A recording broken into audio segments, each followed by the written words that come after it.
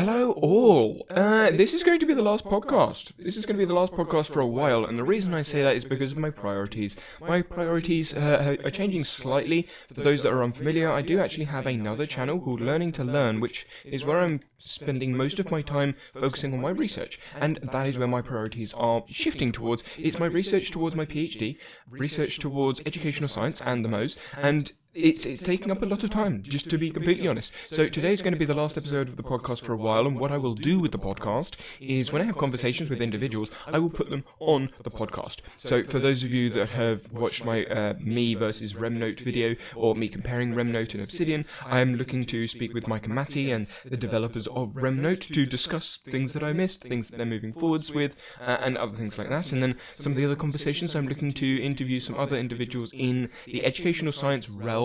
So some of the teachers, some of the educators, some of the people that are talking about different elements of educational science. Some of them will be heavy into specific topics in coaching, some in teaching, some just in science in general, some in in some less well-known areas, let's just say that. But obviously, working out a time and coordinating interviews is quite taxing, and I won't be able to release one every week. But I will be still doing my reviews. So if you're still interested in all the information and all the topics that I look at over a week, you can still have a look at my Obsidian Publish, which will still be sharing all of the information. It's just you won't get a one-to-one opinion on what I found. So moving into today's actual work, I will share some of the work that I'm doing outside of the podcast at the end of the weekly reviews. So the first point that I've actually got on my notes is combining ideas, and the reason I've got combining ideas up is there was a conversation about ecological psychology. It was in their seminar series.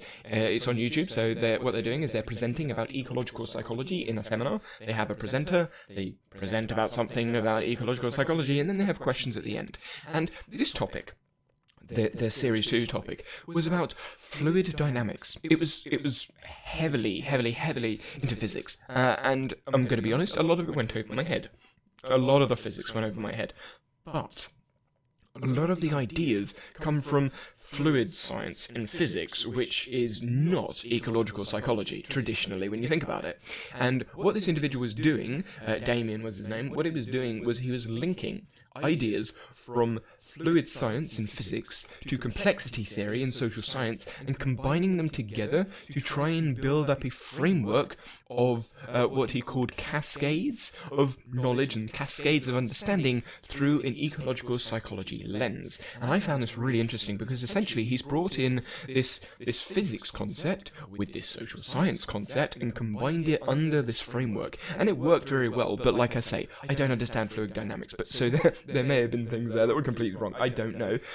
But combining these ideas is something I think we should be doing more in not just educational science, just in science in general, combining fields of knowledge, because we are very good at categorizing ourselves. Humans are very good at putting boxes around things and categorizing ourselves into groups, research groups, or research fields, or topics, or this research article, or that paper.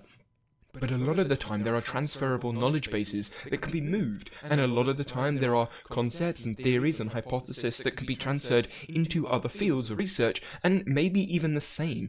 Periodization is I love periodization as a concept from strength and conditioning, but periodization can also be used in almost every other area that has anything to do with energy. Anything to do with building or reducing a capacity, essentially looking to improve something. So you periodize the lesson plan, you periodize the coaching, you periodize anything where you're looking to improve. Maybe you'd periodize your business. You could put the principles of periodization into your business, because when you start a business, there is going to be elements of linear progression in there because of the amount of time and effort you put in there, but there will be diminishing returns as you become a bigger business.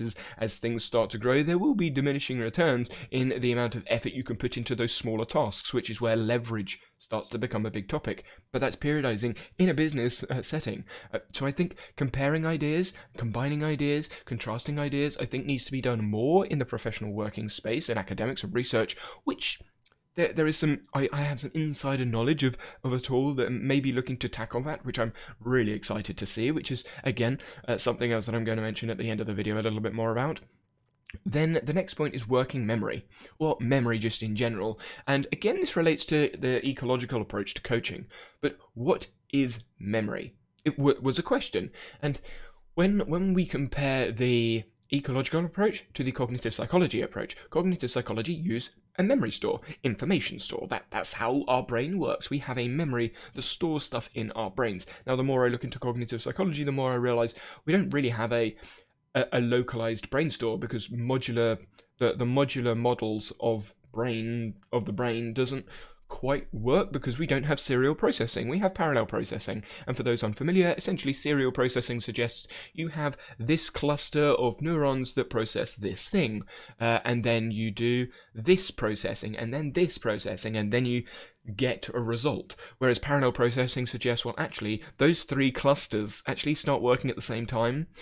So you have different clusters of neurons functioning at different times, like at the same time at different times. So one will start, and then a couple of milliseconds later another will start, and then one will finish, and the brain activity kind of goes all over the brain. And depending on the individual's experience and potential brain damage and other ways that they've molded their environment to mold the way that they think, will change their brain activity, the extent of brain activity, the frequencies of brain activity. So your memory, well, where is your memory? Your memory essentially is storing something for recall later, according to cognitive psychology. And the question in this podcast episode was, what is memory from an ecological psychology standpoint, or ecological approach to coaching?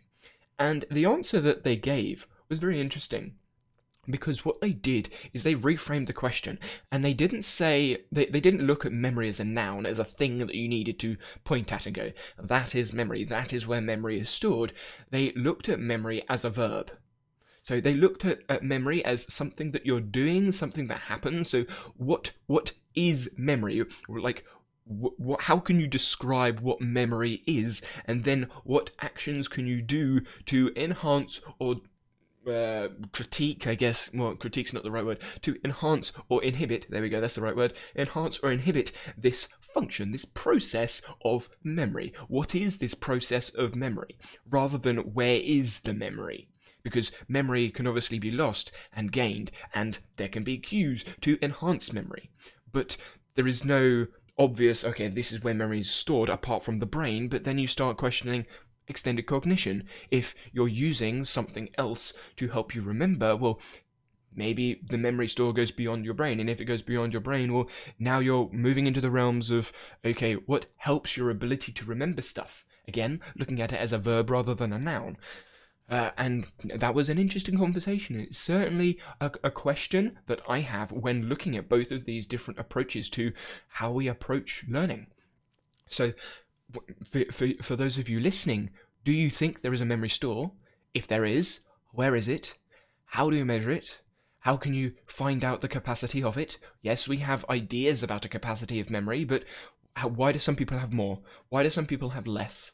Where are those answers? And what about the environmental cues that can help us remember things? Why do environmental cues help? Why does emotional cues help? Because of the feeling. Is it a physical feeling, or is it a psychological feeling? And maybe it's an existential feeling. And then when you're in an environment with constraints and affordances of different abilities, and your experience from whatever the affordance or constraint is maybe allows you to be more susceptible to different possibilities and uses with those. Well, how do you then justify that? Because sometimes you see an affordance in something that you have never experienced before, but you still see the affordance someone else doesn't see. That's transferable knowledge from somewhere, but if you haven't seen it or heard about it or experienced it in any way before, it can't be in a store because you haven't experienced it yet. So you're creating something new. That's generating new ideas. So how do you explain that? And those questions I don't have answers to. It's just questions that I'm looking to explore on the Learning to Learn channel. Next point. Graph is about performance. The graph is about performance, not about competency, and I'm talking specifically about the Dunning-Kruger effect. So I watched a video a while back called The irony of the Dunning-Kruger effect. Now, I've looked into the Dunning-Kruger effect, and I know the implications of it, but I've never really paid much attention to the graph because it is manipulated slightly, and this video looks to exploit the manipulation, and say, hey, maybe everyone that is talking about the Dunning-Kruger effect is actually suffering from the Dunning-Kruger effect because they don't understand what the graph is talking about enough, so they are misevaluating what this graph means for their learning journey during this Dunning-Kruger effect journey, because essentially the spike at the beginning is measuring performance increases, not competency, and then the drop is again performance, because you learn and then you realize, oh wait, no, I don't know all of this stuff, and then you drop. It's not your competency in doing something, it's your performance in doing something. Perceived competency, I think, would be a better way to frame it, but in the video he talks about competency. And the reason this is interesting to me is that the graph is just an illustration that looks to support a theory. But when you actually read the articles, it's taken an idea, it's looked to support the theory, and people haven't looked at the theory, they've just looked at the graph. And this is something else that I've seen in the constraints field of ecological psychology. You look at a graph from a paper and you think, oh, okay, that triangle, that's how this works. But it's not. It's only one part of the puzzle. And because we like to categorize things, and typically we are lazy, we don't like to have a look at all the research, we just expect people to explain it to us in the correct way. These graphs, these illustrations, these images don't hold all of the theoretical discussion that this graph came from. And that I don't want to talk about the Dunning-Kruger effect much in this point, because the point was the graph isn't actually sharing the whole story. So when you look at the forgetting curve, another graph that doesn't tell the whole story, people look at it and go, oh yeah, we forget stuff. Yes, it is a trend of forgetting, but some memories you can, or some, I'm going to use memories because it's synonymous with things that we have retained, but whether they are memories or whether it's something else, again, up for debate. So these memories that we have of an experience, some of them can be, oh yeah, I remember that straight away because it was notable. Something notable happened. Maybe it's a massive life milestone. You did something you'd never done before. Well, you're not going to easily forget that. Whereas something that you have very little emotional baggage to, emotional state, there was no triggers, there was nothing, that's going to be more likely forgotten. So the forgetting curve doesn't work for every piece of information, which it implicitly applies. Information goes in and then you forget it, and then you need to do it again to remember it. But some things you don't need to do again, and other things you need to do again much earlier. So there's a bigger story to the forgetting curve, which again is overlooked because people just look at the forgetting curve and they say, hey, yeah, we forget stuff. Well, yeah, it's obvious we forget stuff, and it's obvious there's a period of time that we need to be able to remember that information. But that, oh, I'm about to forget it, is going to be completely different for each piece of information, each experience, and it's going to be different for each person as well. So categorizing in a graph it's nice and it's easy to see, but it doesn't tell the whole story. And this is what I want to labor. The graph and the illustration is a nice overview, but it doesn't tell the whole story. To get the whole story, there needs to be an explanation, a narrative, or something to explain what's actually going on. Next point. Leaving tribes when you're changing beliefs. And this relates to this graph, this thing. Oh yeah, I believe in this thing, and you become a tribe that you believe in active recall, spaced repetition, the forgetting effect. You believe in these things, but to challenge those things, you need to have conceptual change, which is hard in itself. But when you are challenging a prior belief, you're also challenging the rest of the people in your tribe. So again, like I said at the beginning, humans like to categorize themselves. We like to put ourselves into buckets, into groups of people. And when we put ourselves into groups of people, we have a tribe. We feel like we're part of a group, we're part of a tribe, we're part of a society, a belief. But when you challenge your fundamental belief of that society, active recall is great. Wait, active recall, maybe that's just remembering something. Who else believes this? I need someone else that believes this because I don't want to leave my tribe. I don't want to leave my community behind. Which is one of those barriers to making conceptual change.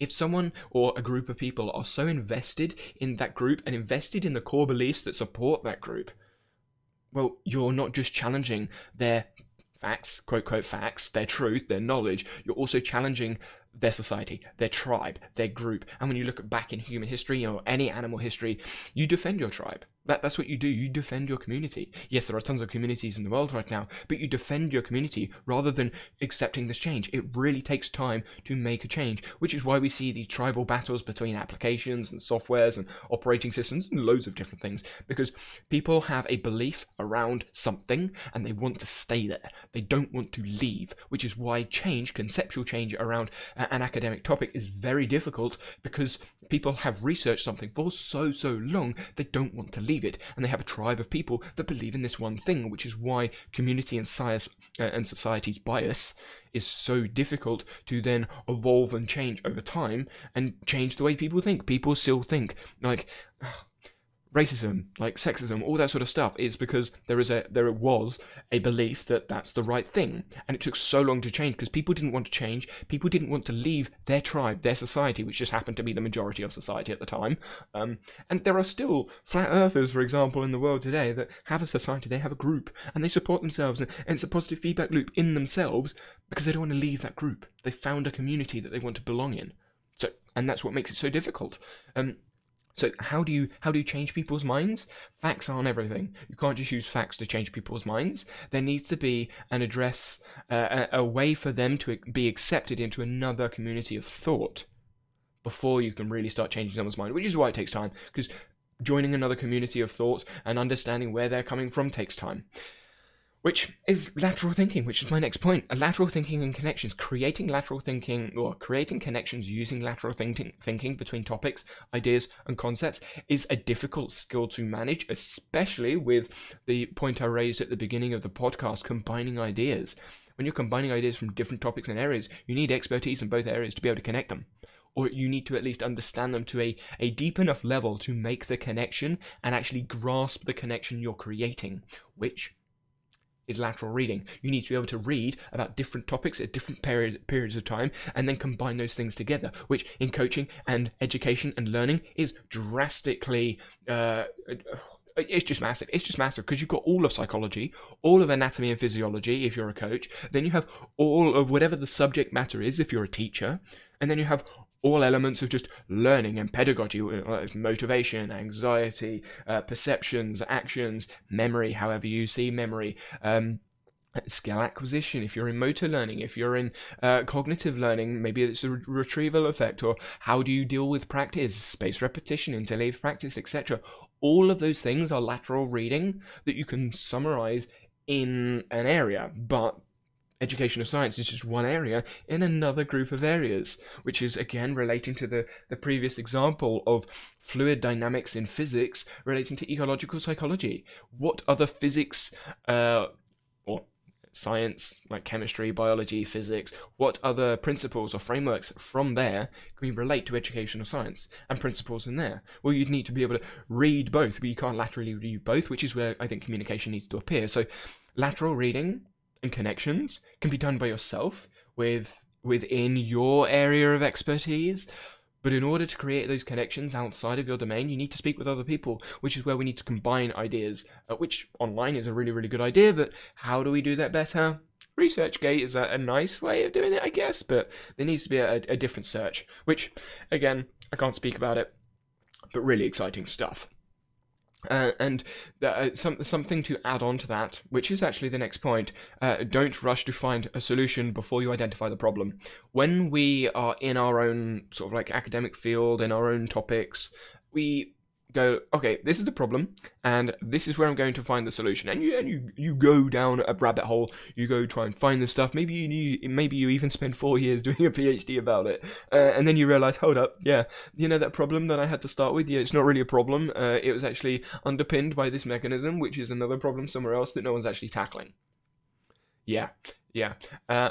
I haven't experienced that. I've certainly experienced that as an undergrad, though, where you go, oh yeah, this is a problem, and then you start writing about the problem, and the more you research the problem, you realize, actually, no, that problem isn't a problem at all. It's actually something else, which, again, is, I mean, it's sort of related to my research, which I'm going to get to in a second, but this is where actually finding the problem, getting a real grip of the problem that you actually want to try and solve or find a solution for or try and help with, needs to be done before you actually find a solution. And this relates to productivity, like the tech app space in general, because people think, okay, I have a note-taking problem, give me a solution, Zettelkasten, let's use that, or PPV, or Parrot, or whatever, IMF. And then they go and find the solution, but the solution didn't actually give them an answer to the problem that they had, because the problem that they had doesn't, like, it wasn't solved by the framework, because the problem they had was slightly different. It wasn't just note-taking. It was actually prioritizing notes, or prioritizing capture, which maybe it's a note-taking system, maybe it's a philosophy of taking notes, or a philosophy of learning that needs to be adapted or molded, and those sorts of things are not addressed very well in a lot of content that I see. It's sort of, here's a solution to this problem, but that bit isn't said. This problem specifically may be solved by this solution, and a lot of people don't know what their problems are, myself included. There are some issues that I have that I don't know the problem well enough to find a solution, which is normally when I'm just like, yeah, I'm going to leave that and prioritize something else, which is which is related to James Clear, one of James Clear's articles. Actually, yes, I put that down as the next point. Saying I don't know is okay. If you don't know the answer to something, if you don't have a solution to something, it's okay. It's okay if you don't know the answer, because you haven't done the research yet. You haven't got expertise or a deep level of understanding in that area of research, or that area of concept expansion, I guess I would say, because I don't want to say facts or knowledge, because you can't be factual knowledge about things that you don't know. You can guesstimate, which is just concept divergence, basically. You have a concept and you diverge into lots of different ideas, lots of different trains of thoughts, going down the rabbit hole to try and find a way of converging those ideas into some sort of knowledge or some sort of fact that you can tangibly use as answers. But if you haven't done that research, you haven't done that processing, you don't know. And it's okay to not know. It's okay to not know, even as a researcher. Like, you will find more unanswered questions than answered questions, because we just don't know. And this is where I'm actually shifting my priorities. So where are we at? We're 20 minutes in. Oh, that's pretty good timing. So 20 minutes in, my priorities are changing, because my research, as I've just expressed unintentionally through this podcast, is related to connecting ideas from varying areas of research, varying concepts, and being able to laterally read each of these different concepts at one time and putting them together into a cohesive narrative that I understand, that is easily digestible by other people as well, because I want to be able to explain it to other people, because there's no point finding stuff out and going, hey, look at what I found, and then not being able to explain it. So yeah, that's what I want to do, but lateral reading takes a lot of time. A perfect example of that is these questions around ecological psychology and cognitive psychology. For my argument for either ecological or cognitive psychology in my PhD, I need to be able to justify why cognitive psychology is right, or why ecological psychology may be right. Right is obviously subjective in this example, because there is no right answer, because we don't know yet. There are too many hypotheses and theories out there. So this priority is shifting towards research. My research in reading books, reading articles, and creating content around educational science that is digestible to people that aren't in the field. I have dynamic articles on my website, which I have changed recently, and the dynamic websites are the articles that I have done in Obsidian, but they're not a narrative. It's not an easy story to follow, and that's what I want to try and do. I want to create an easy story to follow in a video format, which is going to be on the Learning to Learn channel. They are going to be shorter-ish videos. The plan is to make them about 10 minutes, but they're going to be covering big topics explained through a nice narrative, a nice story, and I will be completely upfront and say GCP Grey is a big inspiration for that channel, because I think he explains topics very well. It's fun, and they are very complicated topics sometimes, and I'm taking that approach. The other priorities that I have is I'm building out an Obsidian course. I will be recording some of the videos today. And the Obsidian course is going to be a tactile static course with membership support if people are looking for it, priority support, because there are things that I repeat over and over about my process, about certain things, and I want to build out a way to share the information. It will be a lifetime access course. Again, if you're interested in all of these conversations, become a patron and you'll be able to join the conversations going on, or you could just join the Discord and then have the conversation in the general chat. But the general chat is normally left behind with the for the Patreon chat, because that chat's really exciting.